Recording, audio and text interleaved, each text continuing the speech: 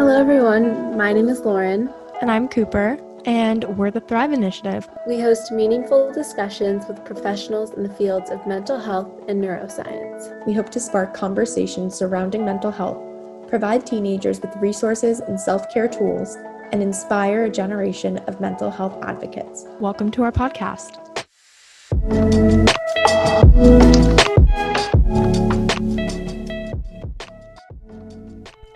Just a quick reminder that the information included in this podcast is for educational purposes only and is not intended to be a substitute for professional care. If you feel that you need more assistance or support, please check out the thriveinitiative.org for resources and referrals.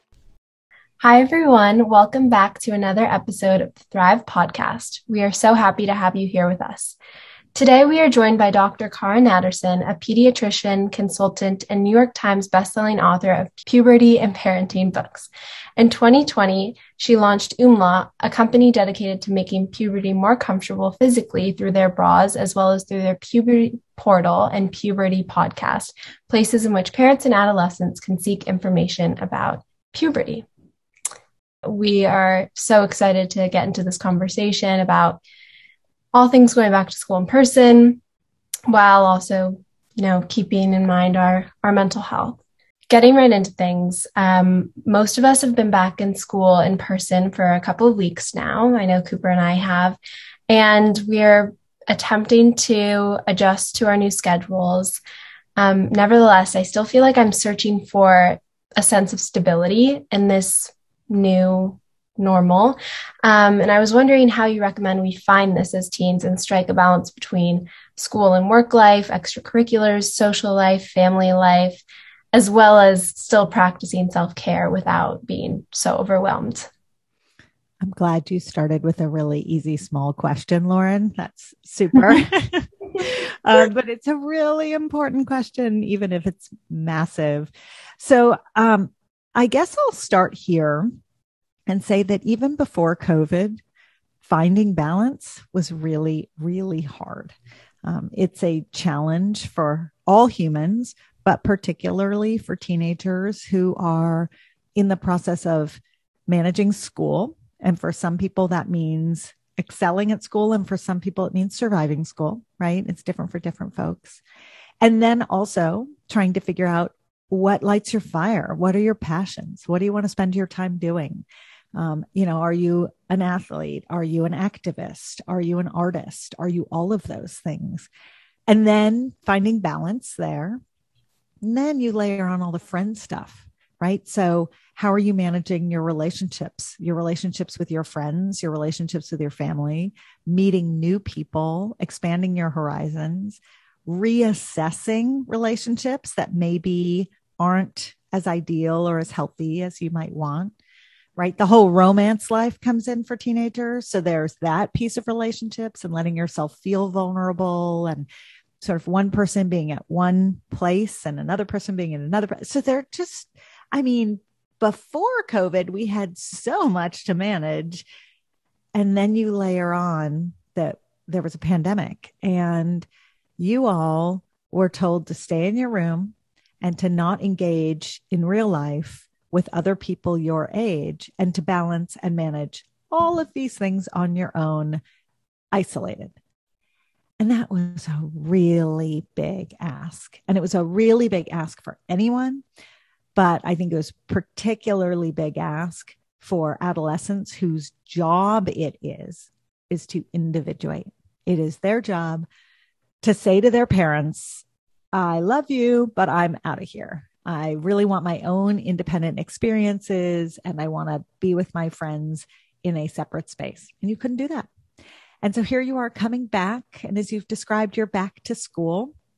It's been a couple of weeks and you're supposed to remember how to flex all those muscles that you used to flex all the time and balance everything as if nothing happened. You got to get your schoolwork is the same as it was before pandemic, that extracurricular balance, all the friend drama, all the relationship stuff. So that's why I think it's such a big question that you're asking, because it's a really big ask. And I think the very first thing that kids and the adults who are helping raise them can do is simply acknowledge that this is happening. So just asking the question is the first step. How do I do this? And it's been a funny time, depending upon where people are listening from. Some of them went to school last year. Some of them went to school partially last year. Some of them had a normal summer, like COVID didn't exist. So for those people, this reentry process doesn't feel so new. But there are also people who are back to school being told, go home and quarantine, or they're back to real life and then the rules keep shifting every week. And so I would say another piece to this puzzle is, how do you manage balancing your new world order when the rules may change 20 more times before we get back to totally normal? So acknowledging where we are and just going, okay, this is the new normal, is the first step. And then the second step, most important step, I think, in anything we do as humans, but certainly through adolescence and puberty, is to talk about it and find your trusted resources and just start talking, which is what you guys do a really great job of. Thank you. And I think that was a really great question to start off with. And like you said, a big one that I think it's going to be the overarching theme of this whole episode, because it's not really a one and done question. And I definitely feel this sense of going back to school, and there's this lack of acknowledgement of all that we've been through. It's just like, okay, back to business. That was nice. Let's just go right back ahead. And I found myself just exhausted, a little confused, and just trying to figure out that balance again, because it is a completely different environment. And I kind of wanted to shift towards sleep, because I know that sleep schedules have changed again dramatically since the return to in-person school. During the pandemic, I was able to sleep in, spent a lot of time at home. And now it's like I'm trying to balance everything, and sleep has kind of taken the back burner. So how can teens establish a sleep routine throughout the week? And how should this relate to how they sleep on the weekend? Because I've been finding when I have the time on the weekend, I'm so tempted to just sleep until, 11 or 12, because I'm so exhausted. Okay. So before I answer how to do it, I have to remind people or teach people why sleep is so important. Because if you're a teenager who is trying to figure out the answer to how much sleep do I need and how do I get it, it really makes a big difference if you understand why you need it. So there are a few things that happen when you're asleep. The first thing that happens is you grow. So if you have any more growth left in you, you will grow when you're asleep, not when you're in bed, when you're in deep sleep. That's when growth hormone starts releasing itself from your brain in these pulsatile waves. And that's what tells your bones to eke out another few inches or inch or half an inch. So that's a big motivator for a lot of kids. The second thing that happens when you sleep is it resets your mood. We have all been there. Bad night's sleep or too little sleep, and we wake up and we are beyond grumpy. And that's because our mood has not had a chance to reset. The third thing that happens when you sleep, and this is one that I think is really, really important in terms of study habits and study skills, you file long-term memories. So what you do is you take the information from the day and you decide, am I going to save it or am I going to toss it? And that reorganization within your brain only happens when you're in deep sleep. And that's true for adults and kids, which is why we all need sleep. Okay. It's also why if you've got a huge test in the morning, believe me when I tell you, you will do better if you go to bed. Cramming the information and staying up then forces you to skip that long-term memory storage. So you can't really retrieve the information very well the next day. And everyone's experienced that. The last thing that happens with sleep, and this thing is a little less appreciated, less well known, but I think it's really important for kids to understand and adults, is that your metabolism resets. So you have these two hormones in your body. One is called leptin and one is called ghrelin, and they're like a seesaw. And when you're awake, one goes up and one goes down, and slowly the one that goes up goes higher and the one that goes down goes lower. And then when you sleep, they reverse, and the one that was high goes low and the one that was low goes high. And it's when they hit a certain balance that your body is capable of essentially trusting you that it can burn through its energy the next day. So what happens is you have to have a certain ratio of leptin to ghrelin in order to burn through the food that you eat the next day and use it for really good energy. If you don't have that balance in place, your body goes, okay, no biggie. I'm just going to store it as fat because I don't trust that you're going to give me enough sleep. And I need to save this energy, these calories for future burn. And so when you look at all sorts of weight issues that people in this country deal with, one of the drivers of that is not sleeping enough, it turns out, which is an amazing, amazing thing that a lot of people don't know. So those are all the reasons to sleep. Okay. And I could give you 20 more, but those are the biggies. Now, how do you get the sleep, right? So you are right, Cooper, that when people first retreated to their rooms in the pandemic, they slept in. They also stayed up really late, by the way. All the schedules were totally off, but the net amount of sleep was much higher. And when schools either went online or hybrid, kids got into a habit where they would maybe go to bed a little later than they would on a normal school schedule, but they would sleep an extra hour, hour and a half because they didn't have to get up and get dressed and eat and all these things, right? They would roll out of bed and jump online.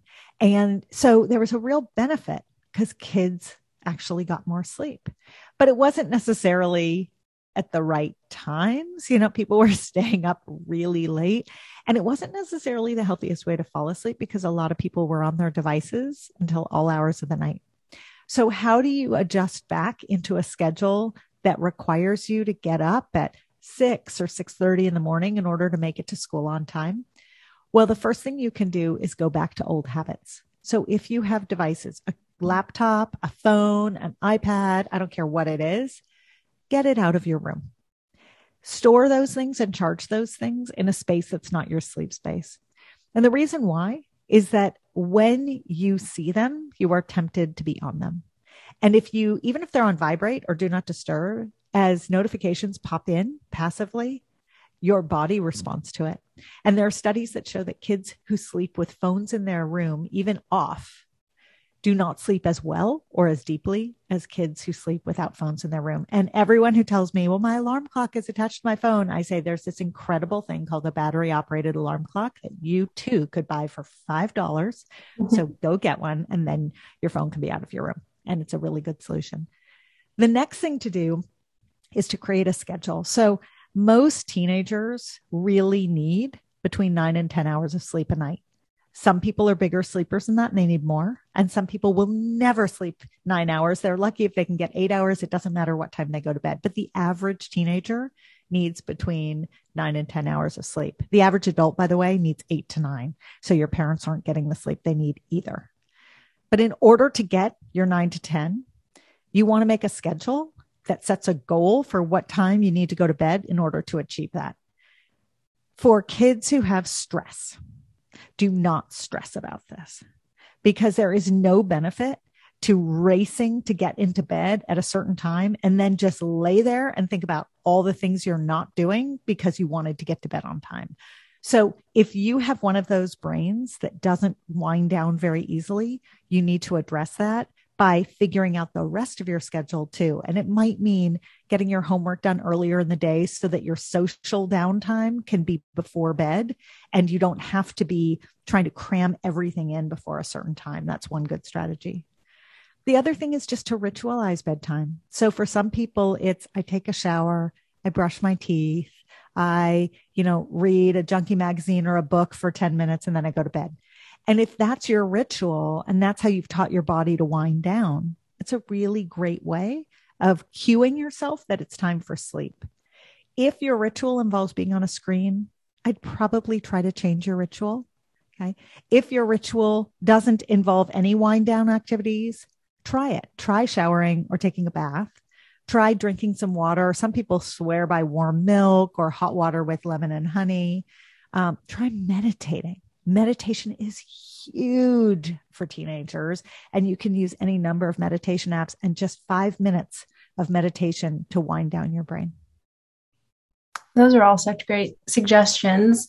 Thank you. And something that I've heard a lot of recently among my peers is, going to bed a bit earlier and then waking up a lot earlier to finish any work that they didn't complete the night before or to finish studying. And I was wondering if you see any benefit to doing that, because I always ask myself, why are people doing that? Why wouldn't you just do it the night before and sleep later? Are there any reasons as to why we should be making this switch, or do you just say, forget it? Yeah. There are two kinds of people in the world. There are morning people and there are night owls. And your internal clock and your internal chemistry is going to be unique to you. The thing about being a morning person, and I happen to be a huge morning person, and one of my 2 teenagers is a huge morning person.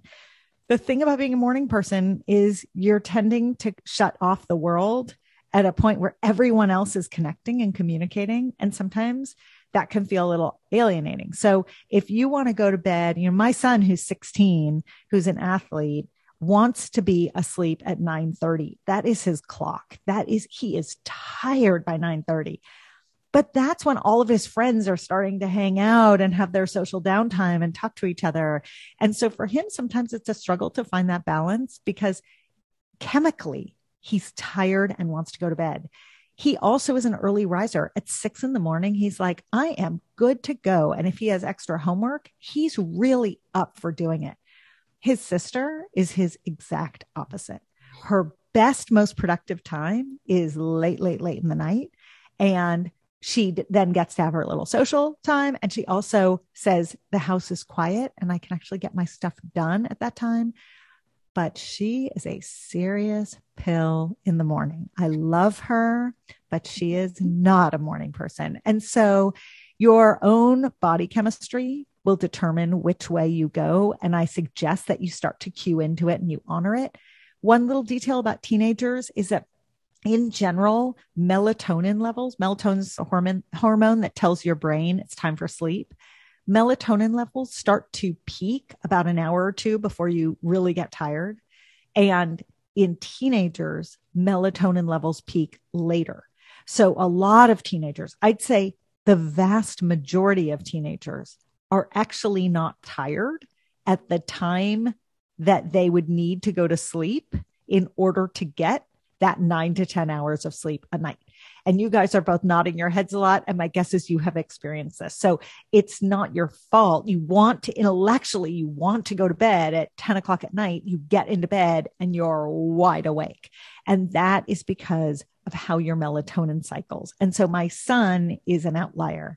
His experience is really not that typical because most teenagers, they are really, truly not tired until about 11:30 at night, which is why the state of California, starting next year, is mandating that the earliest time a high school can begin is 8:30 a.m.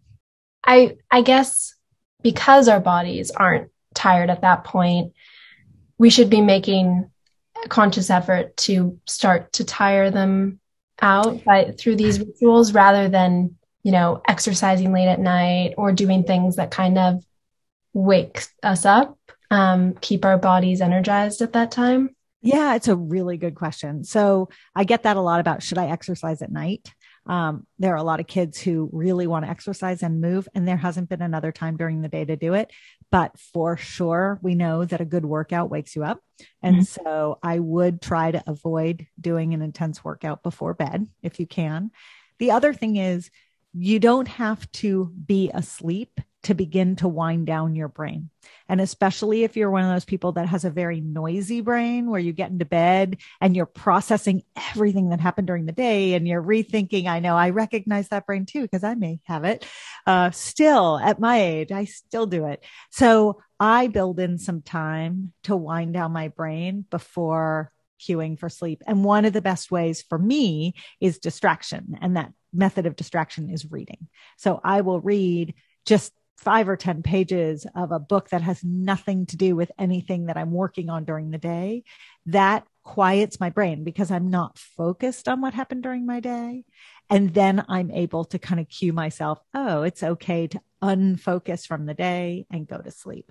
But it's a challenge. It's a challenge. Mm-hmm. I definitely have that brain as well. And I found I kind of have to do the same thing. First, I journal everything that's kind of swirling through my mind, get it kind of out on paper. And then I read a book after. And that really works for me to kind of quiet everything that's happening up there and kind of unwind for sleep. I second that. Um, I know sleep is one way in which we do this, but I'd like to hear your thoughts on how we as teens need to be fueling our minds. And I find that I'm often going through the motions without feeling fully present. And I do want to be fully engaged and functioning to my full potential. So what actions, other than sleeping, can we practice to be, fully engaged and present? Maybe not at all times, but more so than we are now. And how does this connect to our mental health? Yeah. So I've written a lot of books about puberty, and they all have humongous sections that cover exercise, nutrition, sleep, and hygiene, which are the 4 basic principles of healthy living. And in there, I include meditation and mindfulness, which is a different form of exercise. To me, it's mental exercise. But those 4 principles become the guiding principles of how to live a healthy life and how to take care of not just your body, but your brain. So exercise, we've talked a little bit about. Most people love the feeling of moving and exercising and working out. If you don't, find a way to learn to love it, because it's really, really important to move. And yes, taking walks is great. And yes, doing leisurely activities is great, but getting your heart rate up for, 30 to 60 minutes a day makes a really, really big difference in terms of your physical and mental health. You don't have to run a marathon every day. You don't have to overachieve on exercise, but getting some exercise every day makes a big difference. Nutrition is another huge one. We know that how we eat impacts how we feel emotionally. So there are lots of layers to that. So some of it, what we're eating, the nutritional quality of what we're eating. If we're eating foods that look like they appear in nature, whole foods, that's much better for us than heavily processed foods. Processed foods being kind of anything that's shelf stable and comes in a package and can, be in your pantry for a year. No matter how organically it's labeled, it's still a highly processed food, and it's still harder for your body to metabolize. And so we know that if you eat an apple and some peanut butter or, some yogurt, you're going to feel nourished in a different way than if you eat a protein bar. And I'm not dishing on protein bars. I'm just suggesting that your body is better capable of metabolizing the whole foods than the heavily processed foods. And that translates into how we feel. Because if our body can maximize pulling energy out of more whole foods, then we have access to that energy, and that energy can be used not just to move, but also to think and to feel better. So that's exercise and nutrition. In the nutrition sort of arena is what you hydrate with, by the way, and really water, and staying really well hydrated with water makes a very big difference. I don't know if you've ever gotten dehydrated. Your mood is crummy if you get dehydrated. You feel bad. And so just being mindful about that, carrying around a water bottle when you pass the kitchen sink, grabbing a glass of water, filling up, drinking it. If your pee is pretty clear, you're doing a great job. If your pee is dark yellow, go get some water. I mean, these are really easy tips, but they really impact your mental health as much as your physical health. Sleep, we've talked about. Hygiene is everything you do to keep your body clean and healthy. So it's everything from brushing your teeth and flossing, and you should all be flossing once a day. And if no one ever told you this, the best way to have good smelling breath is to floss. Okay. You can brush all you want, but if you don't take the garbage out from between your teeth, it smells like old trash. So floss. Bathing and showering, younger teens and tweens, I teach them that the water doesn't do it. It's the soap. How does this impact mental health? I'll tell you. If you don't know that you smell, and no one in your home tells you because they're trying to be kind, and then you go back to school because we're not Zoom schooling anymore, there is a real risk for bullying or social unkindness because you smell. And kids are not always kind. And the impact, the mental health impact of that, if someone had just told you, hey, when you shower, use soap, like really use soap, and that thing will impact your mental wellness, you would not believe it. But when I connect the dots this way, it's like, oh yeah, it's a no-brainer. So hygiene becomes really, really important.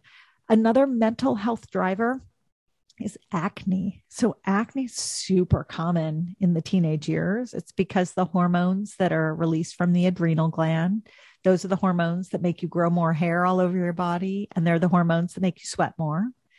They also cause certain glands to secrete more oil. And when you get so much oil in those glands can get clogged, and that's the beginning of a zit. Okay. Acne is hugely impactful on mental health. I can't underestimate it. Doesn't matter if you have one pimple or 1,000 pimples. It feels to the person with the pimple like the whole world, that's all they're seeing is the pimple. And that changes the way people behave around their friends. And it changes the way people are willing to put themselves out socially. And so learning how to take good care of your skin. And by the way, acne, there's not much you can do other than good face washing, using a moisturizer, using clean products, and drinking a lot of water, which makes a really big difference. But those hygiene pieces really do change people's social experiences and their mental health. So this is all connected. Thank you for breaking all of those down for us. So something I've been grappling with as I've gone back to in-person school is balancing my relationship with my family, relationship with my friends. And I'm noticing, now that I'm back in school, I'm pretty much spending my time 50-50 at school and home. I leave my house around 6:37, get back around 6 p.m. And I've definitely been experiencing some guilt for spending less time with my family, having to turn my family down for social plans now that I can go out and see friends safely. And I was just wondering, how can teens maintain both of these relationships and find this balance now that we're not just fully restricted to being at home in our rooms all the time? So I can say, as the mom of 2 teenagers, that your parents want you to reestablish those social relationships and to go out and to be connected with people. If there are any parents out there who don't feel that way, they need to go talk to someone about how to get good with that. Because we had a bonus 1.5 years where our kids were locked inside and we got to hang with them all the time. By the way, we were never going to get that with our teenagers. And it was very fun and lucky for many of us. In some houses, it was really hard, but in most houses, it was really considered a gift, right? But we all know that if we have teenage children, it is their job to individuate, to start to separate from us. And we all want that for our kids. And it's hard because parents aren't always great about articulating that. I love hanging out with my kids. So sometimes when they have plans all the time, I will say, oh, I kind of miss you. But I don't want them to misinterpret that as me not being happy that they're going out and reconnecting with people. And I think I speak for almost all parents when I say, we are thrilled for you to be reconnecting. The guilt that you might feel, I would flip that emotion from guilt, which is kind of a negative emotion, to, I'd call it more sort of an appreciation, like, hey, that was kind of fun hanging out with my family. We got to know each other pretty well. And yeah, there were tricky times, but we created these traditions, whatever they were, and we would do these things during the pandemic that were really fun. And I miss a little bit, right? So that's an appreciation rather than a guilt. And you can still have that with your family. And frankly, you can still tell your family that, hey, I loved it when we would, like in my family, we got really into the crossword puzzle. And, we don't do it anymore because pandemic has shifted a lot. But every once in a while, someone in our family will pull out a crossword and we're like, oh, that's so fun. And we'll take 10 minutes or 15 minutes and do part of it. And then we're good. We've had our fix. And so that's how I would do it. I would find the balance that way. But my advice to you as a pediatrician, not a therapist, but as a pediatrician, is go err on the side of social right now. Err on the side of connecting with people your own age, because you missed a lot of that.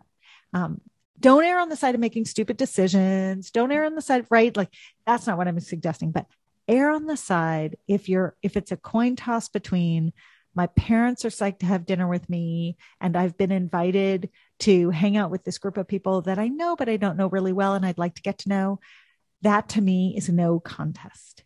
Go socialize and spread your wings and explain it to your parents, and then come back afterwards and tell your parents about it and share with them who you got to know and what the experience was like, and bring them into the fold that way. But go be the social animal that you're supposed to be, because it will feel good.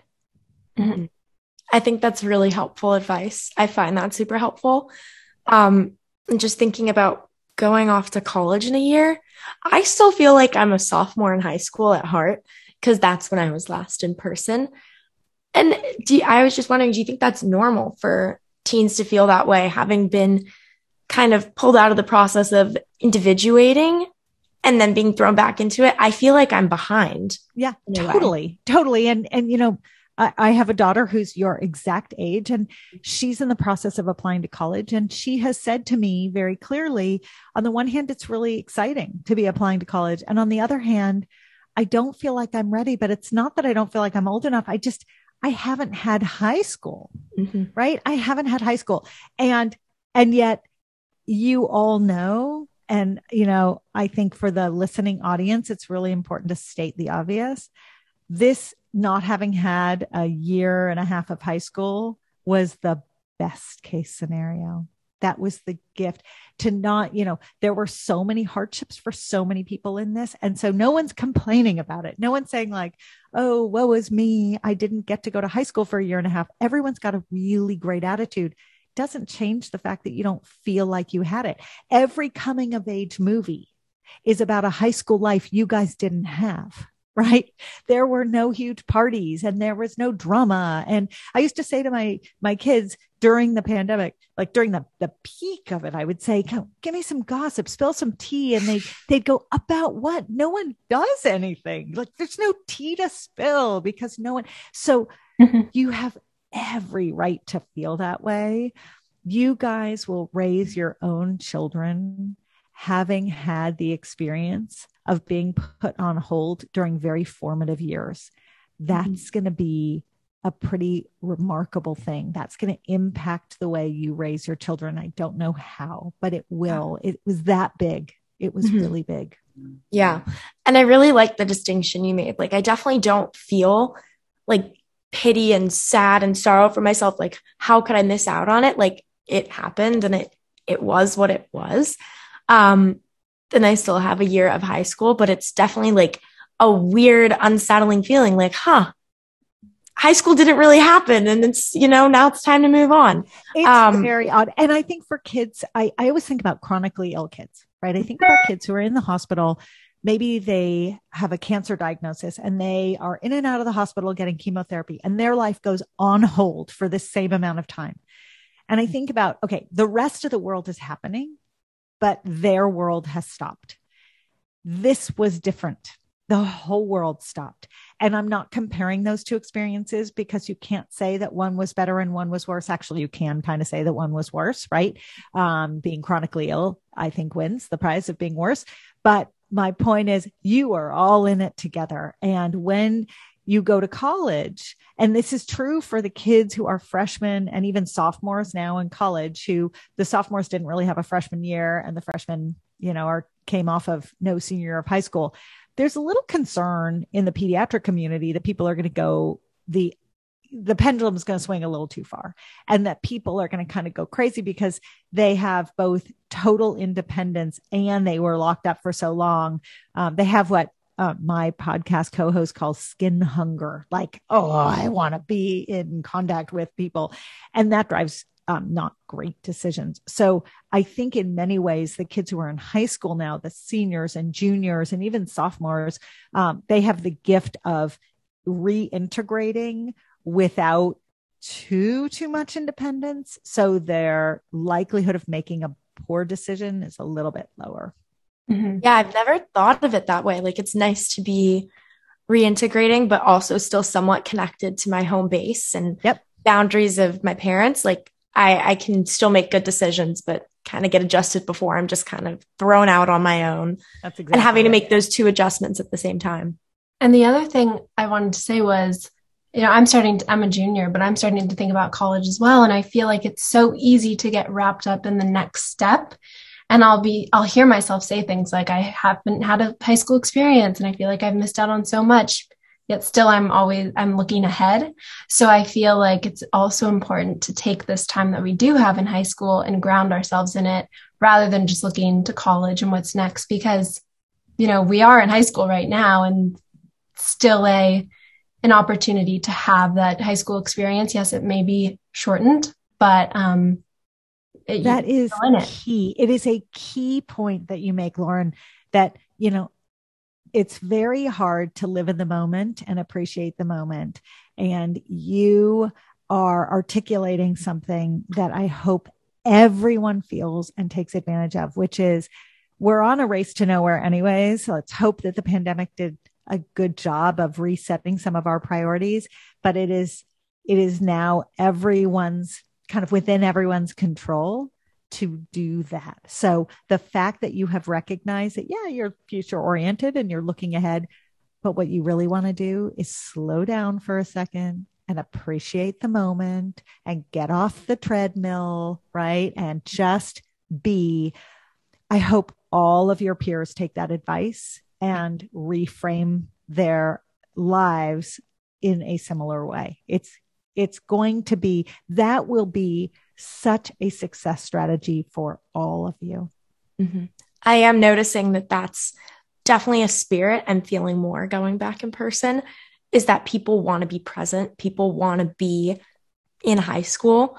And kind of an example I use is our football games pre-pandemic were not the biggest deal, for better or for worse. They just kind of happened every weekend and some kids will come, and now it's kind of become a thing. People want to go to football games, feel like they're going to a high school game and dressing up and cheering on the crowd. And that's been really nice.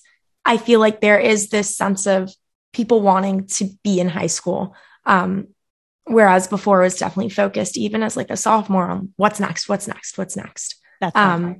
And I think that's maybe a gift we've gotten from this pandemic is learning to be where we are, and just soak it all in for what it is. I think that's right. During the school week, I feel like I build up a lot of stamina that keeps me going and kind of meeting my day-to-day requirements, turning in homework, studying for tests, all of that. But during the weekend, it can feel difficult to maintain that motivation. And it's especially difficult when there's more time to socialize and I'm just feeling exhausted and kind of burnt out. So I was wondering how teens can allow space for rest and recovery during this time without school, while also making sure not to slack off and fall behind. Yeah.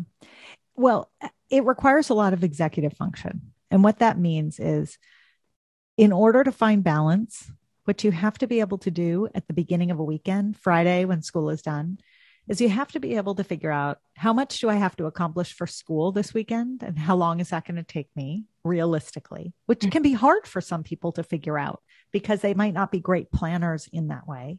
So you have to figure that out. And then you have to figure out how much social time do I need to spend to feel full? What's going to work for me? Is going to the football game going to do it for me? Or am I going to want to go to the football game and then go out to dinner with friends afterwards and connect with them? And getting to know yourself in that way. And you all may not know yourself very well in that way because it hasn't really presented as something that you had to contend with for a year and a half, right? But getting to know yourself in that way and to figure out what's going to satisfy you and what's going to fill your cup is really important. And then there's the family piece, right? So some families have a weekend ritual where the whole family gets together, or, there may be things that you're expected to do around the house. And that piece needs to be budgeted as well. And so I encourage people to actually take Friday afternoon and take a breath and kind of look at everything they need to do and come up with a schedule, like literally schedule yourself and go, I'm going to do my work for this amount of time. and then I'm going to build in a break and I'm really going to enjoy myself with my friends for this amount of time, it makes you more productive and more focused in the time that you save for your work. And it prioritizes having your relationships grow by carving out time for those relationships. It's not easy. It's not a skill that comes second nature to everyone. And it's a skill that even if you think you're decent at now, you will get better and better and better at. It's not time management, although it kind of is. It's executive function. It's the ability to kind of pull the lens back, look at your own big picture, and make some choices so that if next week you have some huge exam coming up, you can make the decision to do less socializing this weekend because you know next weekend you'll have more bandwidth for it. So you want to be able to hover over your own life from a far enough distance that you can make some smart decisions about how you spend your time. And then you'll feel fulfilled, or you won't. And you'll go, that didn't work for me. I went to the football game. I didn't talk to anyone. I was so loud. I didn't connect with anyone. I wish I had gone to dinner with my friends after. Next time I'm going to go to dinner with my friends after. Mm-hmm. Yeah, I've definitely done this scheduling, taken the scheduling approach. And I've also been in the place where it's Sunday afternoon and I haven't figured out how I'm going to get all my work done. And I will say that's not the best feeling. And I feel like that can also kind of set the tone of the weekend or make it more stressful than it needs to be. So I think just taking that time, like you said, to figure things out and make sure that you're checking all your boxes or most of your boxes or something like that, it can be really helpful and relieve a lot of anxiety. Well, I'll add one thing because you bring up a really good point. It doesn't matter how old we are, we all need to give ourselves permission to get it totally wrong. Mm-hmm. I thought this paper was going to take me 2 hours. It took me 4. Oh, I screwed that one up. Okay. What do I have to adjust? If we're too rigid with ourselves and we don't give ourselves permission to have misbudgeted, then we run the risk of going down this rabbit hole of being self-punishing. Mm-hmm. And that is not helpful. So in life, right, you want to develop agility. You want to develop the ability to both see the things that need to get done and have enough flexibility that if they get done more quickly or if they take longer, you're good. And one of the keys to doing that is to communicate with the people around you because they're not mind readers. So here you are, you're 2 young women who have a podcast. By definition, you're good communicators. You like to talk, right? You have a podcast. Think about all the people out there who are not great communicators. And I don't want to gender it, but I'm going to gender it for a second, right? Guys your age, probably not quite as multisyllabic or verbal. They rely upon the people who love them to read their minds a little bit more. Not the best communication strategy. So give yourself permission to get it wrong and then try to figure out how to communicate to the people around you. Hey, I actually need this time to do this. I got it wrong, but next time I'll get it right. That goes a long way. Mm-hmm. I love that. I love that advice. I think that's kind of a key to everything right now with readjusting is we're going to get some stuff wrong. And that's okay. We're learning again how to be in this world where we're balancing all of this stuff and we're bound to not get it right. And I think just approaching that with compassion and kind of a drive to learn from it, I think is the way to go. And the last thing I wanted to ask you is, this is kind of a tradition on the podcast. We always end with this question. What are some self-care tools that you personally recommend practicing and that you enjoy yourself? Well, I have 2, and they're unique to me, but not so unique to me. One is exercise. So I am someone who, anyone who knows me will tell you, when I exercise, I am a better version of myself. And when I don't exercise, I am less fun to be around. It's just who I am. It doesn't mean I don't need days when I take off. I do.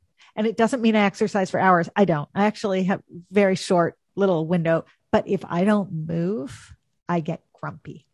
And so for me, one of my self-care strategies is to figure out each morning where I'm fitting in moving, because that's a game changer for me. The other one, which is relatively new for me, probably the last 5 years, but has been incredibly impactful, is that I have learned to meditate.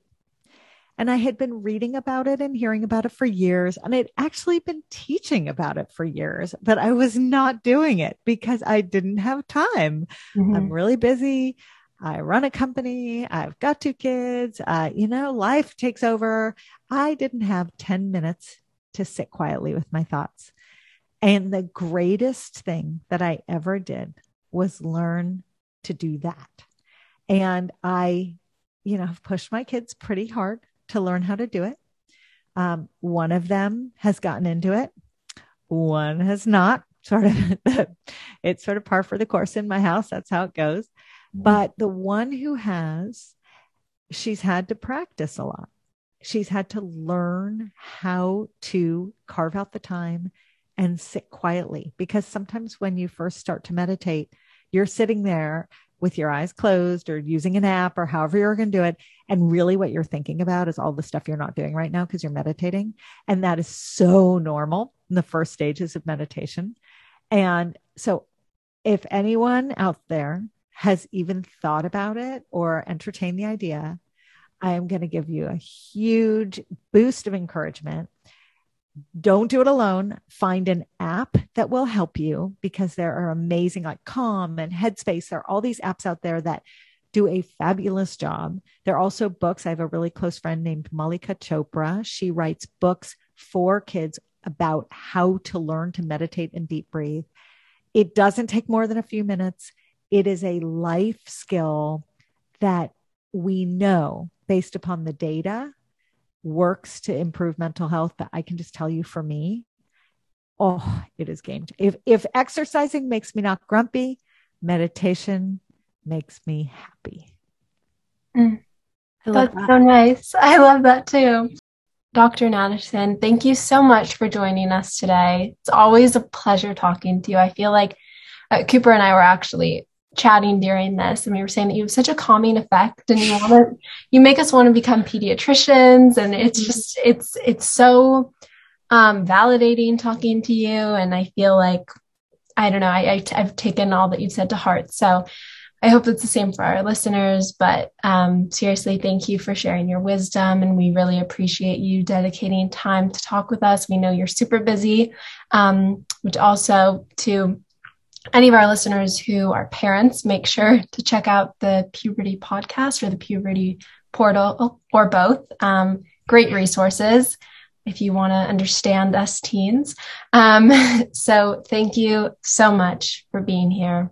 We really appreciate it. Thank you for joining us for another episode of the Thrive Podcast. We'll see you soon. With love, the Thrive Initiative.